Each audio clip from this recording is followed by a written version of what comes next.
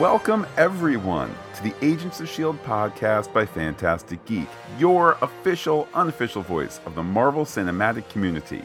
My name is Matt, and joining me, as always, is Pete. Hello, Pete. Get away from me. Get away from me. The Agents of S.H.I.E.L.D. podcast by Phantastic Geek for episode 402, Meet the New Boss, is sponsored by Chop Shop Dominoes, because you got to kill some time when you're laying low.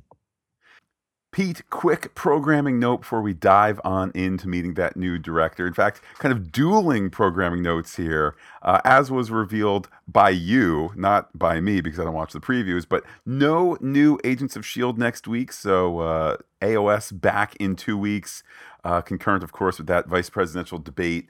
And Pete, that actually works out pretty well for us because that means next week we can be focused on a fella who we're going to be meeting again for the first time this Friday when Luke Cage drops, and the Luke Cage podcast by Phantastic Geek, it hits the streets.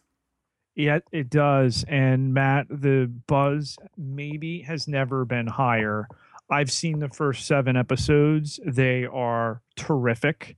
TV Guide, Matt, called it the most important TV show of 2016. And I think you can reason your way through that for a variety of reasons: race, a black protagonist, corruption, everything going on. There's no debate, Matt. It is a fantastic show. We're super excited to be bringing it to you beginning this weekend. Matt, I'm so excited to finally be able to talk to you about this show. It's tough living in my hashtag spoiler-free world. It's tough remaining spoiler pure, but I cannot wait to jump into Luke Cage. And certainly a timely show. Can't wait to be having the dialogue about not only the things going on in the show, but the things it's commenting about. So super excited about that. We plan to have our first Luke Cage podcast episode up this weekend. And then we will be adopting a Monday and Friday release schedule for that show with Agents of S.H.I.E.L.D. off next week. We're going to do another Luke Cage in its place on Wednesday. So if you're listening to us on the Pop Culture Podcast feed, you'll be getting all those episodes. What, Pete? 4 episodes from when you're listening to this within the next week. So certainly good stuff there. And if you're just listening to us on the Agents of S.H.I.E.L.D. feed, definitely subscribe to the Luke Cage podcast by Phantastic Geek or the Pop Culture Podcast. And if none of those tickle your fancy, you know what? We'll see you in 2 weeks for more S.H.I.E.L.D. On top of the fact that we will be seeing the next Agents of S.H.I.E.L.D. episode Friday, a week from Friday, I should say. We will be at New York Comic Con, where that will be aired for the fans there, with the off day, the off week coming this Tuesday because of the vice presidential debate. When we catch you up on what went down, the tease here, Matt, there's a nightlight, a child laying in bed, and suddenly a ghost whisked by. The child wakes, looks under the bed, winds up out in the den where his father is suddenly summoned. Dad, there's a ghost in there. Okay, was it friendly, not friendly? He's, of course, indulging the child. No, she was a girl. Okay. Suddenly the ghost breaks a frame. So the ability to interact with its environment here, Matt, I'm not sure on the whatever scale the Ghostbusters would measure the non-corporeal blah blah blah blah blah. Okay, but clearly interacting with the environment's not a good thing for this family. And suddenly this ghost talks. What are you doing in my house? Yelling for a Joseph.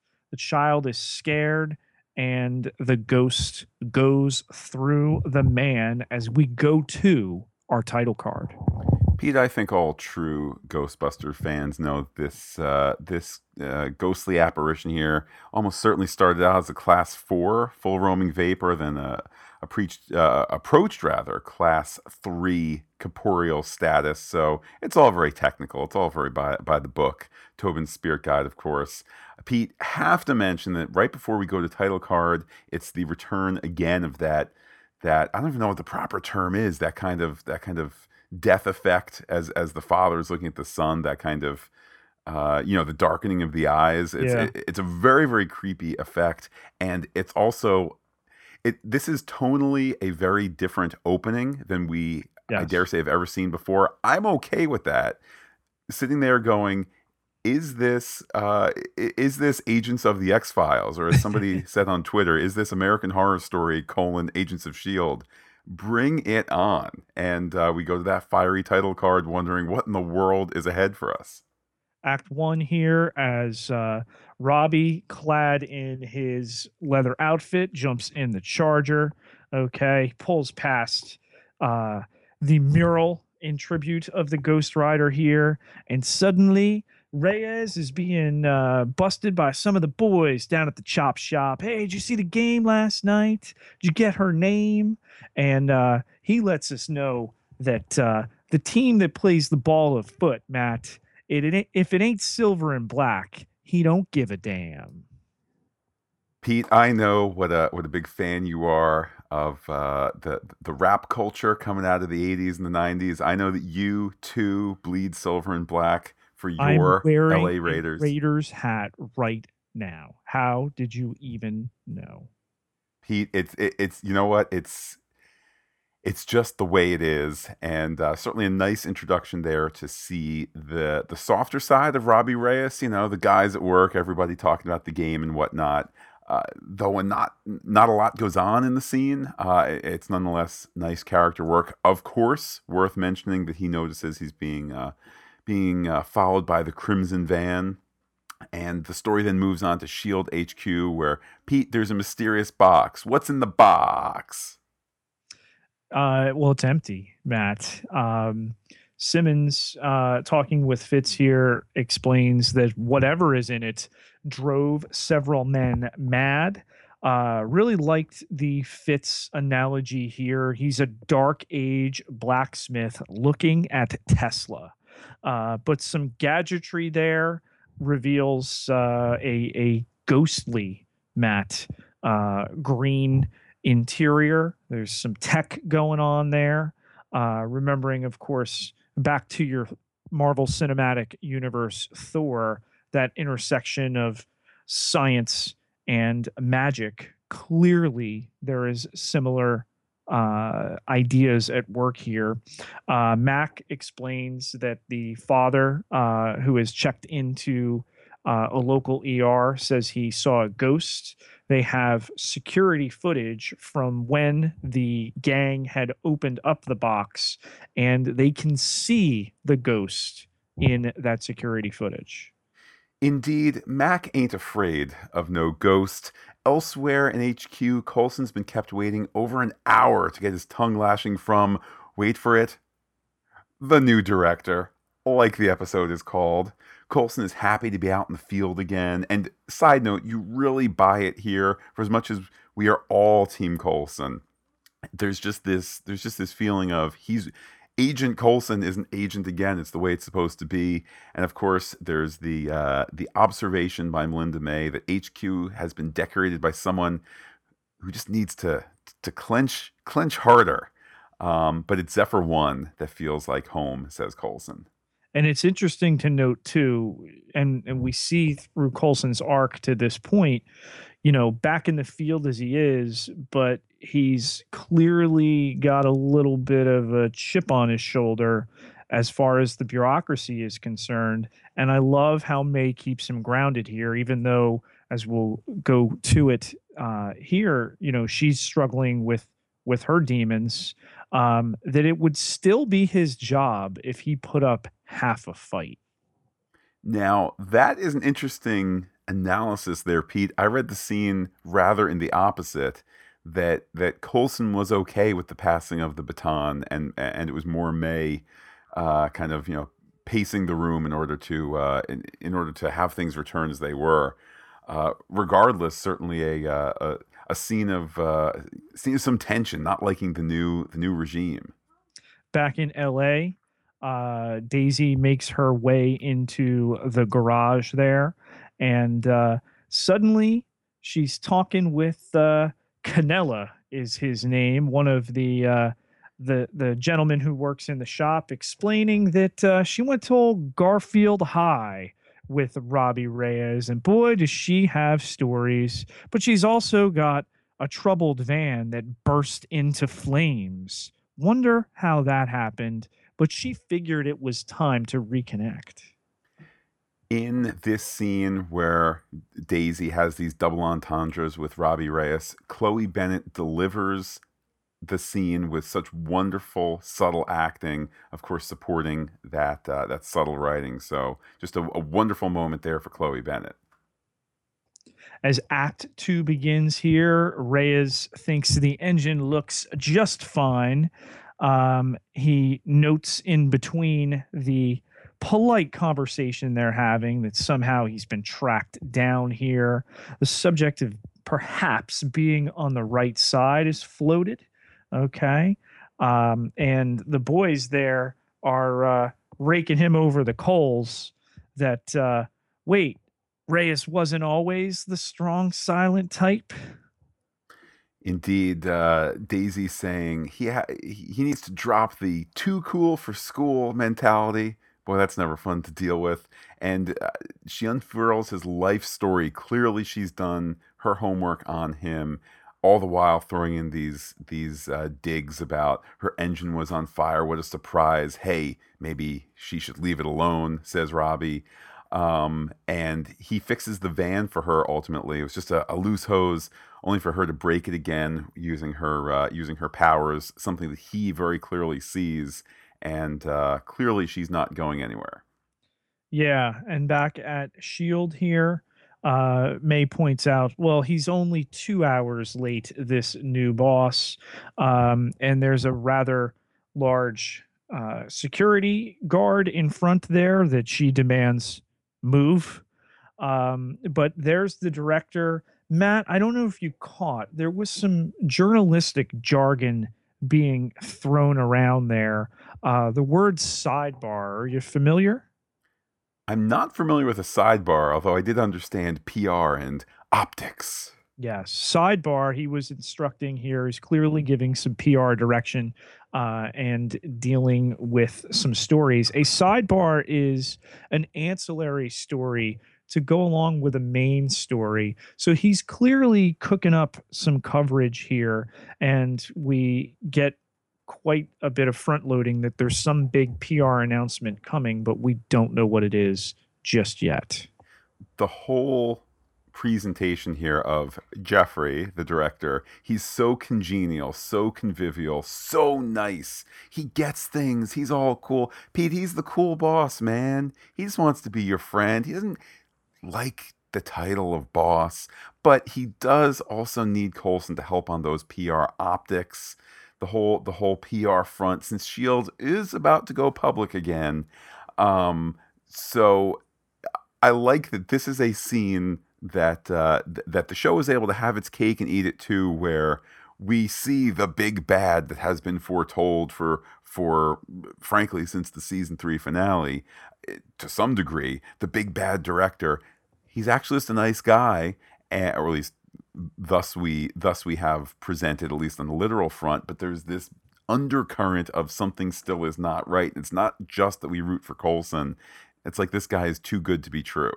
It was unnerving how kind and just you know on their side he was, from dismissing the security guard Cecilio to go get a cup of coffee to telling Phil it was okay, Daisy's a friend, okay, and Colson admitting, I had this whole speech ready, although he tells him to save it for a time when he might needs it, because Matt, a team that trusts is a team that triumphs.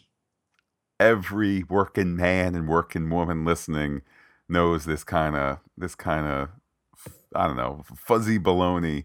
And Wow, that's an image.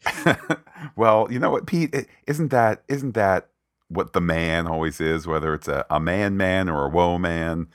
When it's the man talking their talk with their color charts, you just know. You know the second shoe is going to drop before too long. But elsewhere we go in Shield HQ, Pete, they're scientifically breaking down Ghost Mom. Maybe it's phase shifts. Maybe she's actually a ghost.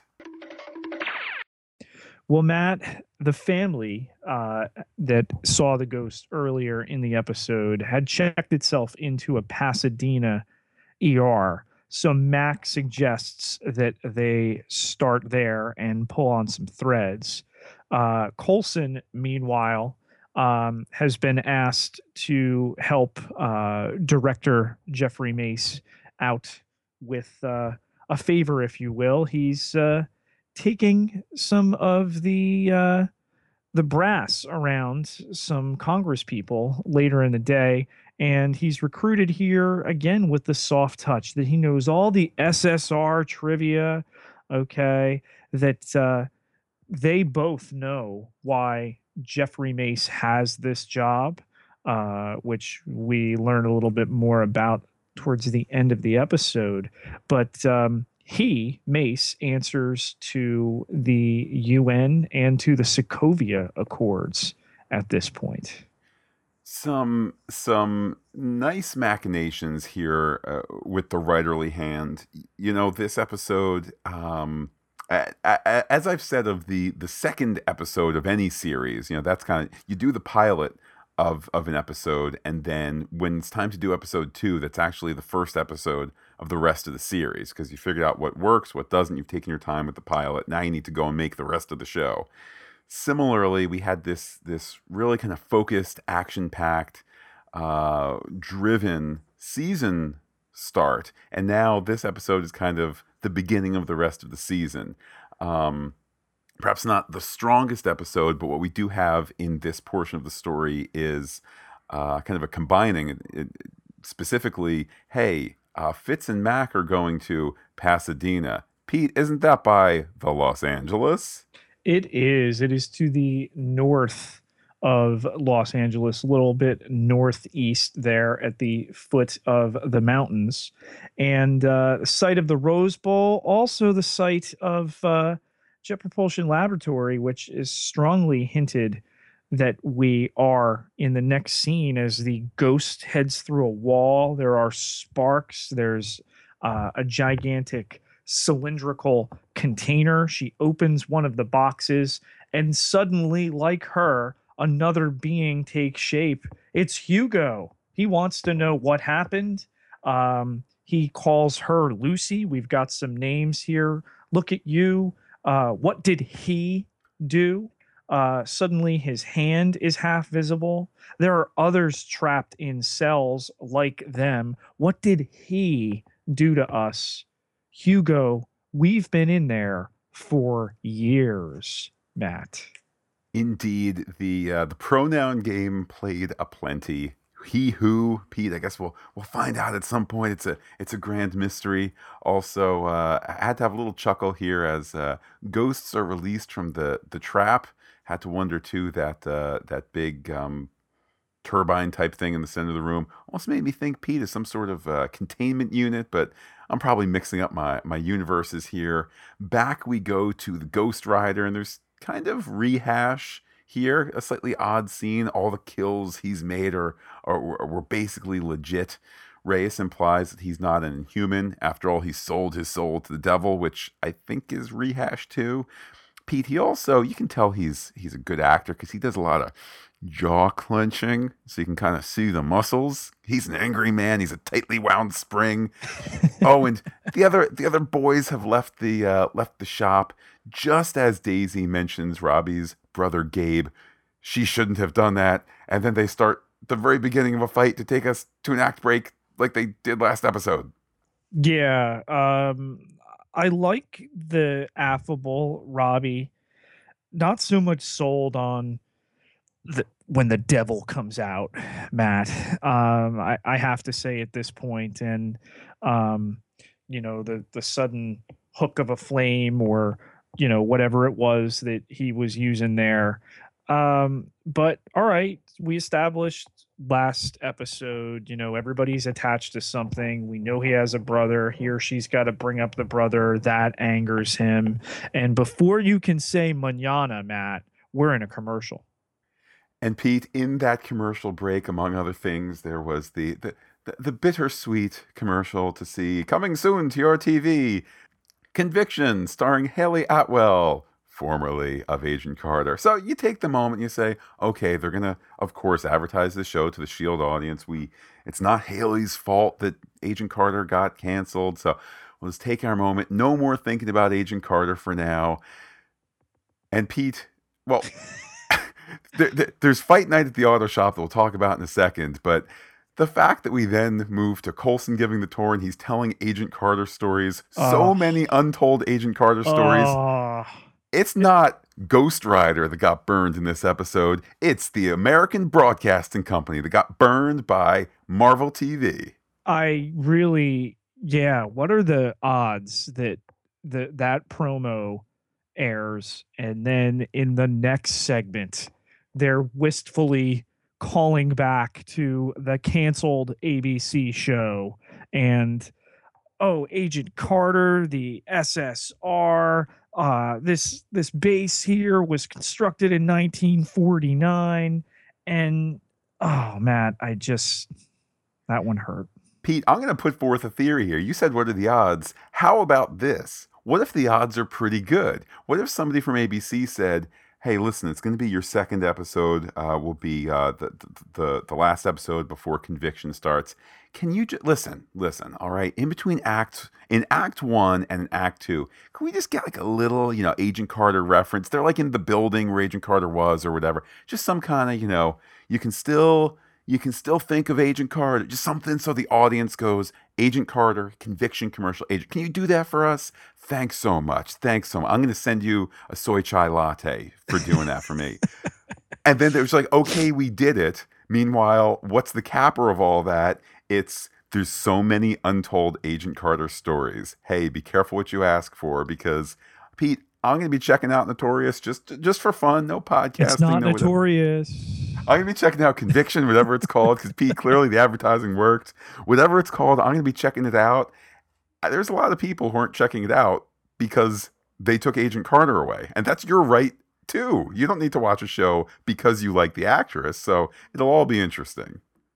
Pete, Notorious, Conviction, Lady Prison, I don't know, whatever it is, let's get back to Agents of S.H.I.E.L.D.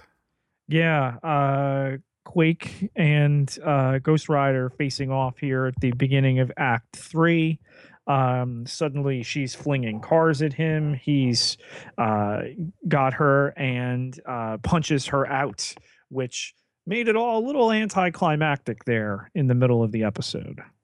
It did, and I certainly have no problem characters of opposite gender having themselves a fist fight on our fictional superpower TV show. So I'm not complaining, oh, he hit a lady or whatever, because it's fiction. It's 10 p.m. It's whatever. But I was definitely like, ooh, they just hit her good. They're not fooling around here. This is definitely a far cry from the 8 o'clock time slot.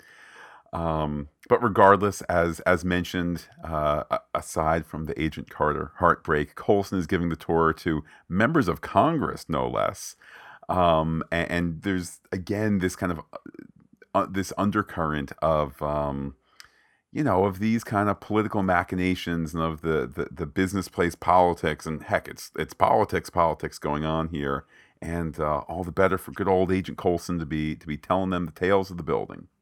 Agent May tells Piper, who we don't know other than a name she's been called in 2 episodes. Is she an agent? Is she a new recruit? Is she a trainee?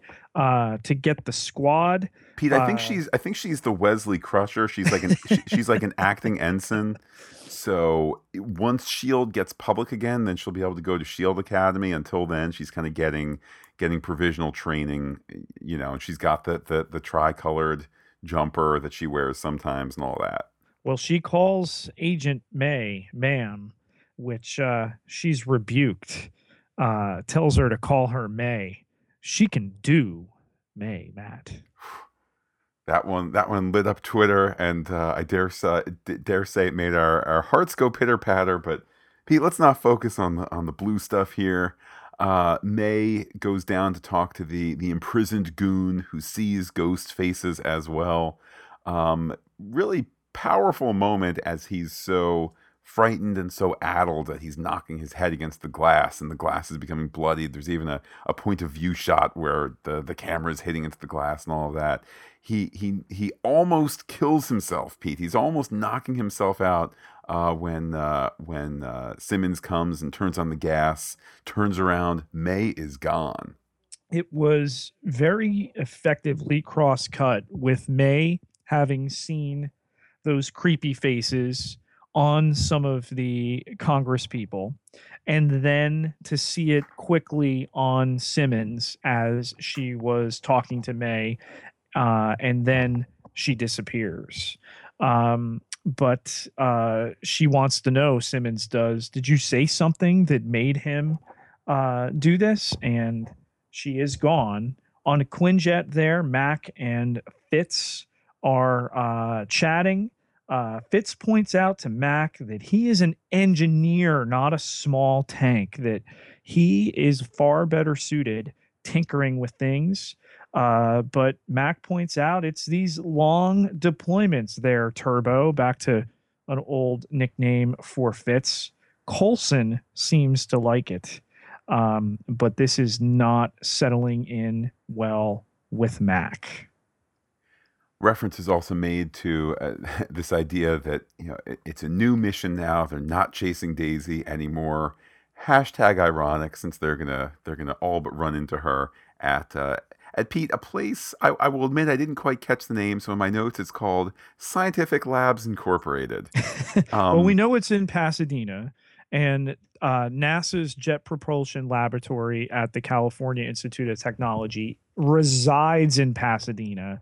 I think they did that without the express permission to use that as what it was. Peter, you telling me that NASA wouldn't want to be linked up in a story where a quasi legal, quasi still secret at this point government agency is chasing spook specters and ghosts in the Jet Propulsion Laboratory, ghosts that have returned to this earthly realm in order to get revenge upon what happened to them decades ago. I don't see why JPL wouldn't want that. Wouldn't want that positive PR bump there. Pete, we're talking about optics. Yeah, we don't even have manned space flight right now in this country, Matt. So that might be a stretch. There, however, the ghosts are speaking. They keep circling around this. He did this. He did it with a book, Matt. A book. He did it. There's also reference to the Dark Hold. Pete, it's almost like they're trying to set up future episodes, maybe a little bit too much here. But Pete, there's all this drama here. They're blaming Lucy, but don't worry, she'll use the book against him. Pronoun game.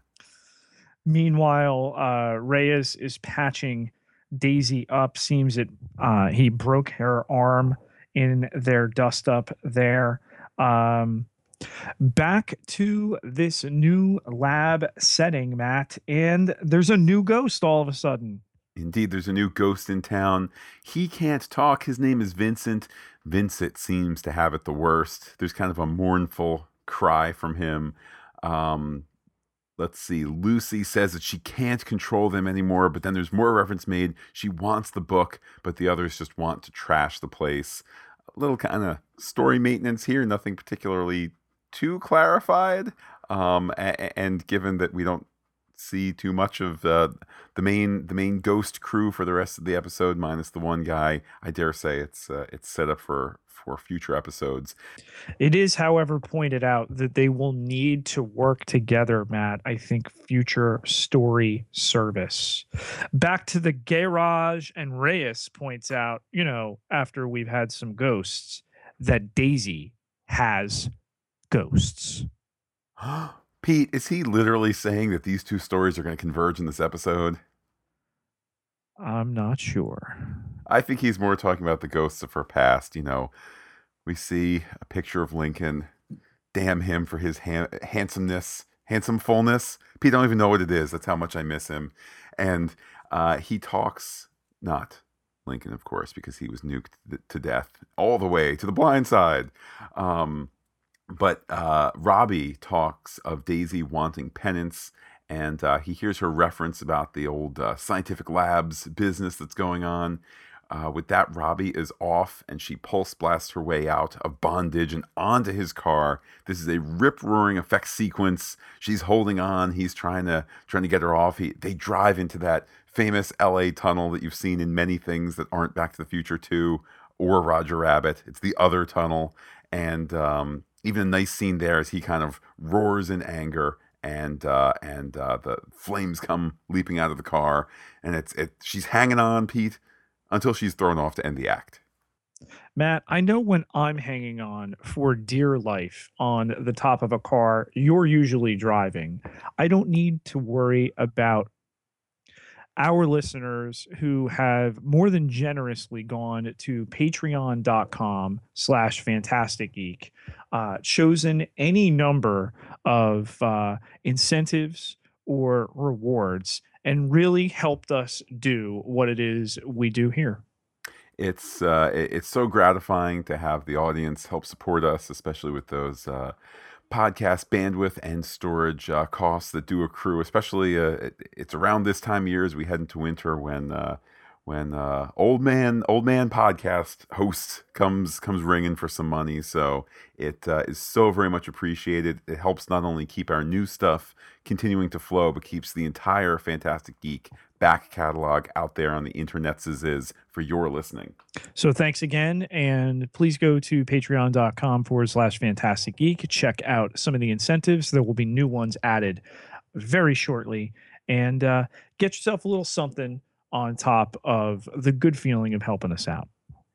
Pete, we return to the show, to Act 3, with the moment everyone has been waiting for. More congressional action on Agents of S.H.I.E.L.D. More MOCs, Pete. That's members of Congress. Simmons is late to the meeting with those members of Congress, and she's kind of trying to hide the fact that she's come from, containment rooms with blood in them. It's a wonderful kind of amusing scene. It's not quite humorous, but the whole notion of we all know what it's like to put on the show for the boss man, that kind of thing. And meanwhile, there's the real work going on that she's trying to keep on the QT. But hey, Pete, who wants to see a Quinjet?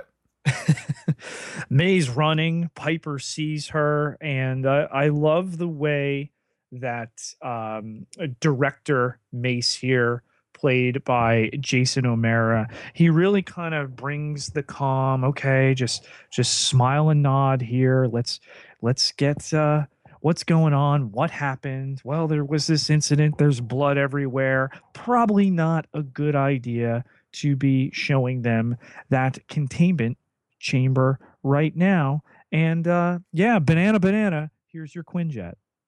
The old banana trick. Pete, back we go to the ghost science lab. Fitz's PKE meter app. Pete, it's an app now. That's how far we've come. PKE meters used to be their own thing back in the 80s. Now you just get an app for it. But that app is off the chart. The door to the ghost chamber, by the way, is opened, which is the biggest, just the single biggest, look out, something's going to happen. A Chekhov's open door, if you will. And Pete, that's when the ghost appears. A shotgun is fired, and that appears, Pete, to ward it off. I don't hear "I'm coming home" in the background, Matt. So, the heartstrings aren't pulled at too severely. But with Fitz and Mac clearly under duress here, they've got bigger problems. Mac is shooting at the ghosts here. Little overwritten, his dialogue here. These guys disappear. I hate these guys. Not Henry Simmons' best opportunities he's ever had on this show. May, meanwhile, streams into another area, explains that the base has been infiltrated, that, Coulson won't let them take you. There's no time here. But Phil, calm, cool, collected, with his old friend Melinda here. He explains that they've got some current blood samples of even the director. They'll just go to the lab. Everything will be fine, won't it, Matt? Well, Pete, that's what his words are saying, but luckily the cameraman is using what those in the biz call Dutch angles to help keep that camera kind of turned there, sell the creepy factor. I think that we are intentionally ahead of May on this one. We can see where things are headed, at least in terms of Colson's ulterior motive. And Pete, it's rare territory to see Melinda May so taken down by anything.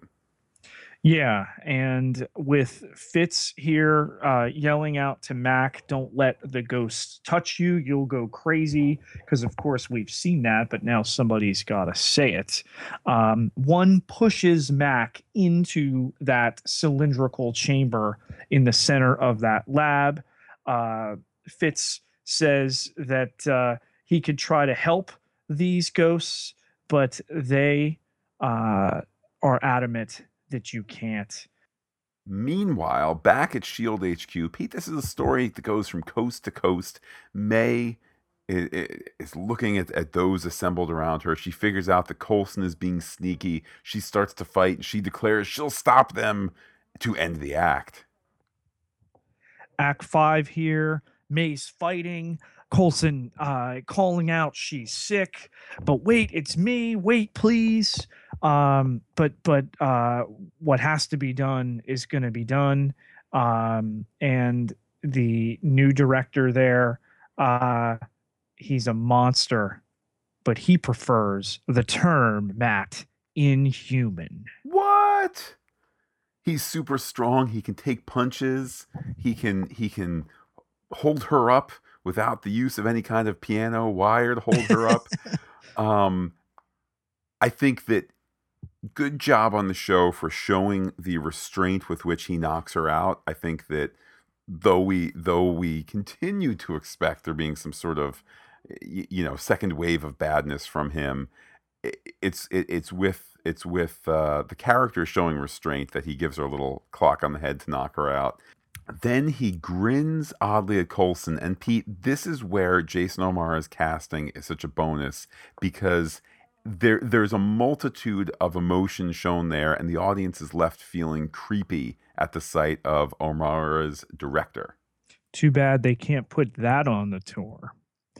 Reyes, meanwhile, jumps into the fray at the science setting lab, not to be confused with our shield lab.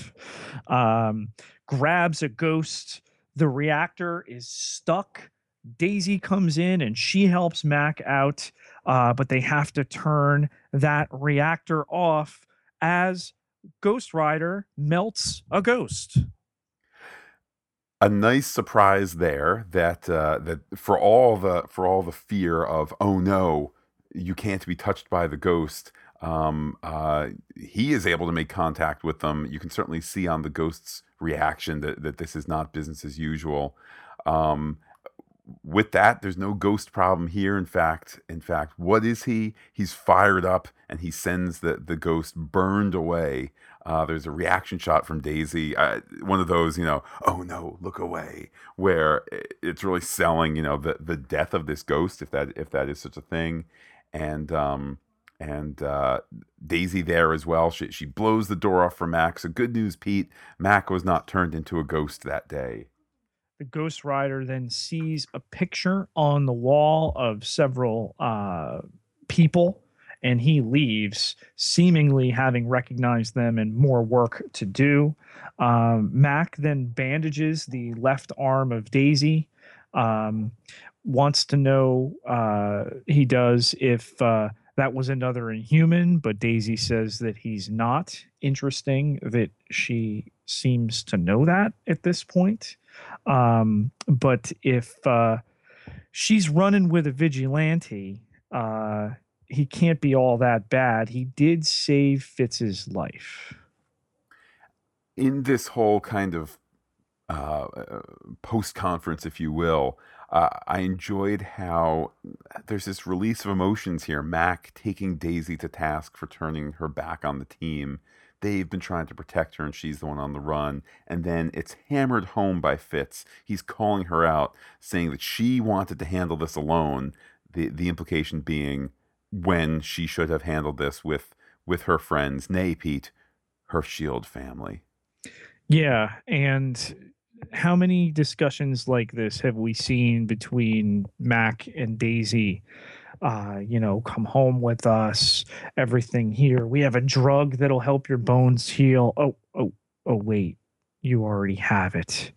Yo-Yo's giving it to you. And the betrayal there, I think, is worse than the inability to bring Daisy back home here. That it's Yo-Yo, that it's somebody Max bonded with, that is enabling Daisy to stay out in the cold. But here, Matt, it's Fitz who jumps in. That she, Daisy, is the one that turned her back on us. That we've all been through terrible things here. Um, and there's the idea of doing what needs to be done. Thanks for the split, though. And they separate.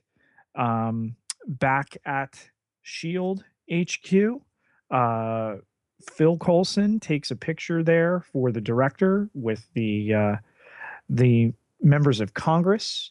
Oh, hey, don't forget everything you saw was confidential. You've signed those NDAs, those non-disclosure agreements, and we move on. Business as usual, or is it? Well, certainly the meeting there for the members of Congress ending with a smile and spit polish. I did wonder if you can do a non-disclosure form with members of Congress who technically are overseeing things. I mean, I know there's classified stuff that you can't speak about. I just wondered kind of how realistic that was, but it's not an area of particular uh, a need for story realism. But with the members of Congress now gone, we are definitely on Colson's side, particularly as the more important business is needed to be attended to. The director, I think, very fairly notes that Colson cannot be objective when it comes to Daisy or May, and says that Colson is on the sidelines when it comes to May's treatment. After all, it's classified. And Pete, those words hurt, but it's tough to argue against them at this point. And we see here the background on the O'Mara character, that he was brought in, that Colson said the new director should be a powered person, but somebody people trust. And it's all as a result of Steve Rogers going AWOL. So multiple knives here into the heart, into the repaired, once dead heart, Matt, of Phil Coulson. The act concludes with a painful cut. The cut to May on a Quinjet. She's in a straitjacket. She's screaming her head off, saying, "Get away from me! Get away from me!" And Pete, I said it last week. I'll say it again this week. The show is better when it gives Ming Na Wen something to do. It was guilty last season of, and there's a really compelling story, and May will fly the jet there, then like beat up a guy, and then there'll be heart drama over here where people are in love, and May will fly the jet again. So as much as it hurts to see May here, thank goodness they're giving Ming Na Wen really interesting, compelling stuff to do. I can't wait to see where she takes this storyline. Pete, for the tag scene, there's a mysterious car. It looks old. Wait a minute. we've seen that before. It's Daisy's van. Sure enough, we see Daisy too. The van won't start, but the Ghost Rider drives on up. Reyes definitely bringing overtures of friendship here, wanting to work together to solve some of these mysteries. Pete, he might even be a link to them. And he invites her to get into the car, and in the car she goes. Pete, we've gone from Agents of S.H.I.E.L.D. versus Ghost Rider to maybe some kind of Ghost Rider super team up here. Yeah, what kind of adventures will Quake and the Ghost Rider get into? Is this a spring spinoff, Matt? Daisy and the Ghost. My mother the car meets Spider-Man in Daisy and the Ghost. The dossier. A detailed look at our bad guys, which begins, Matt, with ghosts. Indeed, Pete. The main evil force in this episode are those ghosts. You have your Lucy, you have your other ones that are slightly less important, slightly less scary. Hugo, Vincent. Absolutely. Pete, I didn't forget their names. I was just making sure you knew them. It's not that they weren't kind of unmemorable and not really driving the story here, because of course they were. It's a TV show, which of course is going to have a clearly stated villain for the entire episode. So one of those, Hugo, is no more. I expect, Pete, prediction, we're going to see more of Lucy and Vincent and perhaps others in the future, although not next week. And then we have Robbie Reyes here, the aforementioned Ghost Rider, who in the course of this episode, Bat, goes from humanized villain to potential partner. Pete, would you say that he goes or he gozers from the one to the other? I think you could say either, but quicker than a ghost could pass into you and help you see or harm you to see people's faces dissolving into some kind of creepy specter. We have that fight in the middle of the episode. Their powers are so very clearly defined. She can manipulate waves. He, of course, can turn things into flames and make his face fall off. And to pit them for a second straight episode against one another, you were sensing even there, okay, they're going to resolve this. Somebody's going to tap Martha, and they'll put it past. And frankly, I was glad to, because as discussed briefly before, the notion that this is a second straight episode where there's an exciting act break where the two of them are just about to face off. It's like, I think this was a case where maybe you had 1 3/4 worth of story between last week and this week, and a little bit of stretching to make it fit. That no harm, no foul. Not every episode is going to be, Coulson gets his hand cut off or whatever. But I'm glad that the tenuous partnership has already begun. Welcome to level 7. Time to analyze and theorize. Matt, certainly much of the mystery in this episode revolves how these people have been turned into ghosts, imprisoned in cells for an extended period of time, and what's the science-y connection. The show is upfront in starting to explore that scientific avenue to explain this all, almost as fast as we see Lucy in this episode.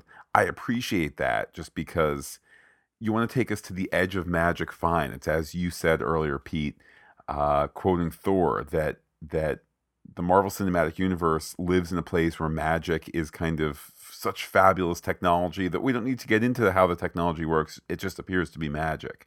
Fine, so be it. Give us some of that science here, because that's true to this show and true to the slice of life that this show takes.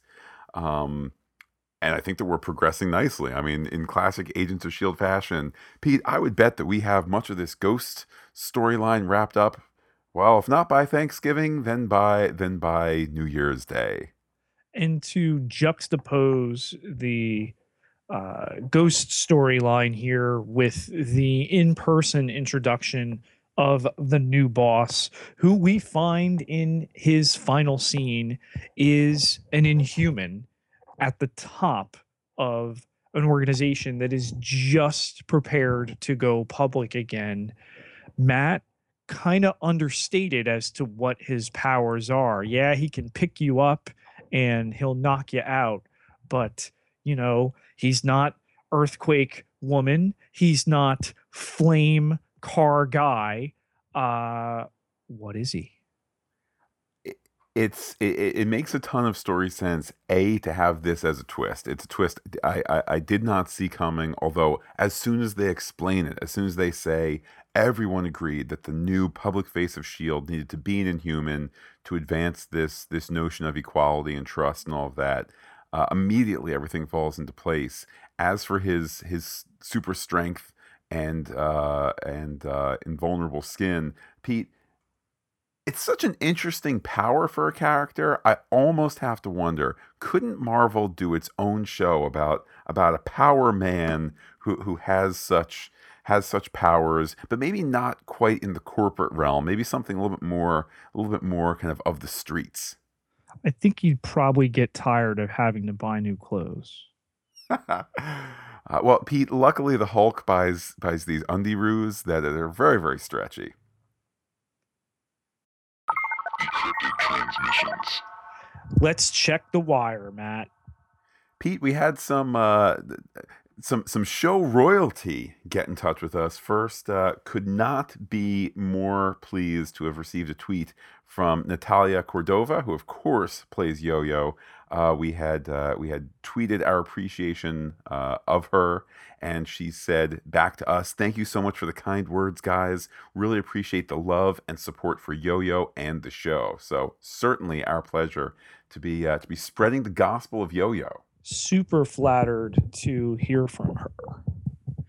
And Pete, also making the rounds in this past week was a Marvel tweet that had a 2 or 3 minute behind the scenes video featuring Mark Kolpak, the VFX director, basically showing that in addition to the Ghost Rider actor wearing a motion capture hood to capture his motion, how he also wears this orange light element as part of the hood.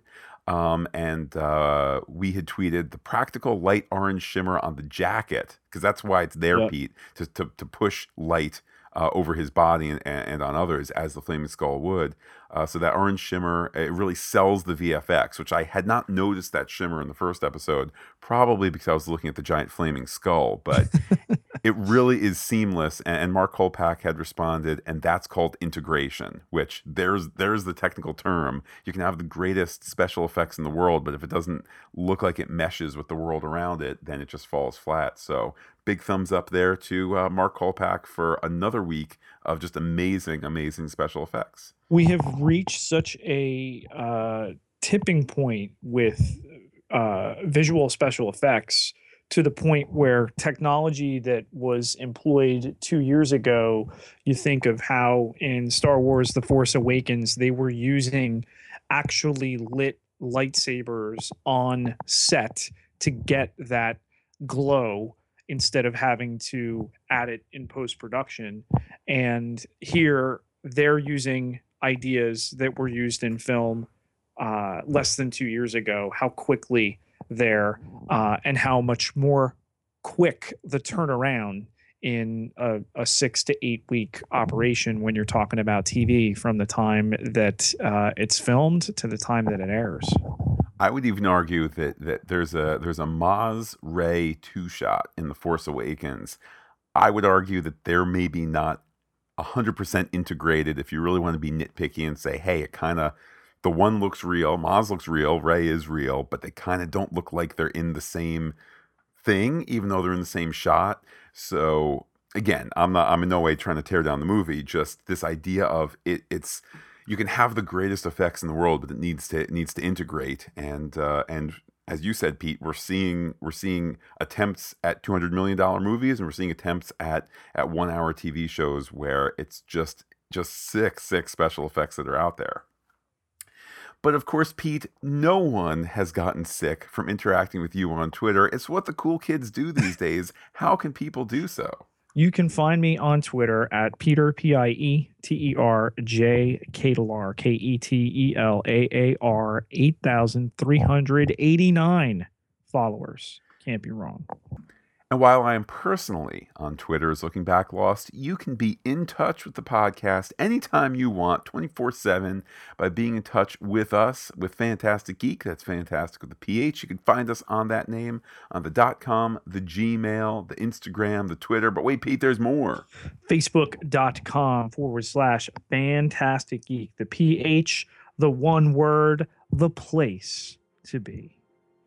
Well, Pete, we are wrapping up this episode of Agents of S.H.I.E.L.D. Again, that programming note, we're going to be back on our Pop Culture Podcast feed and the Luke Cage Podcast feed this weekend to be talking about the debut of that show and doing 3 other episodes next week, with especially with Agents of S.H.I.E.L.D. taking the week off so democracy and debate can continue. Pete, I'm sure it'll be nothing but classy.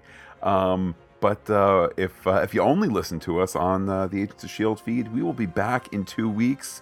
So thank you one and all for listening. And Pete, I will give you the final word.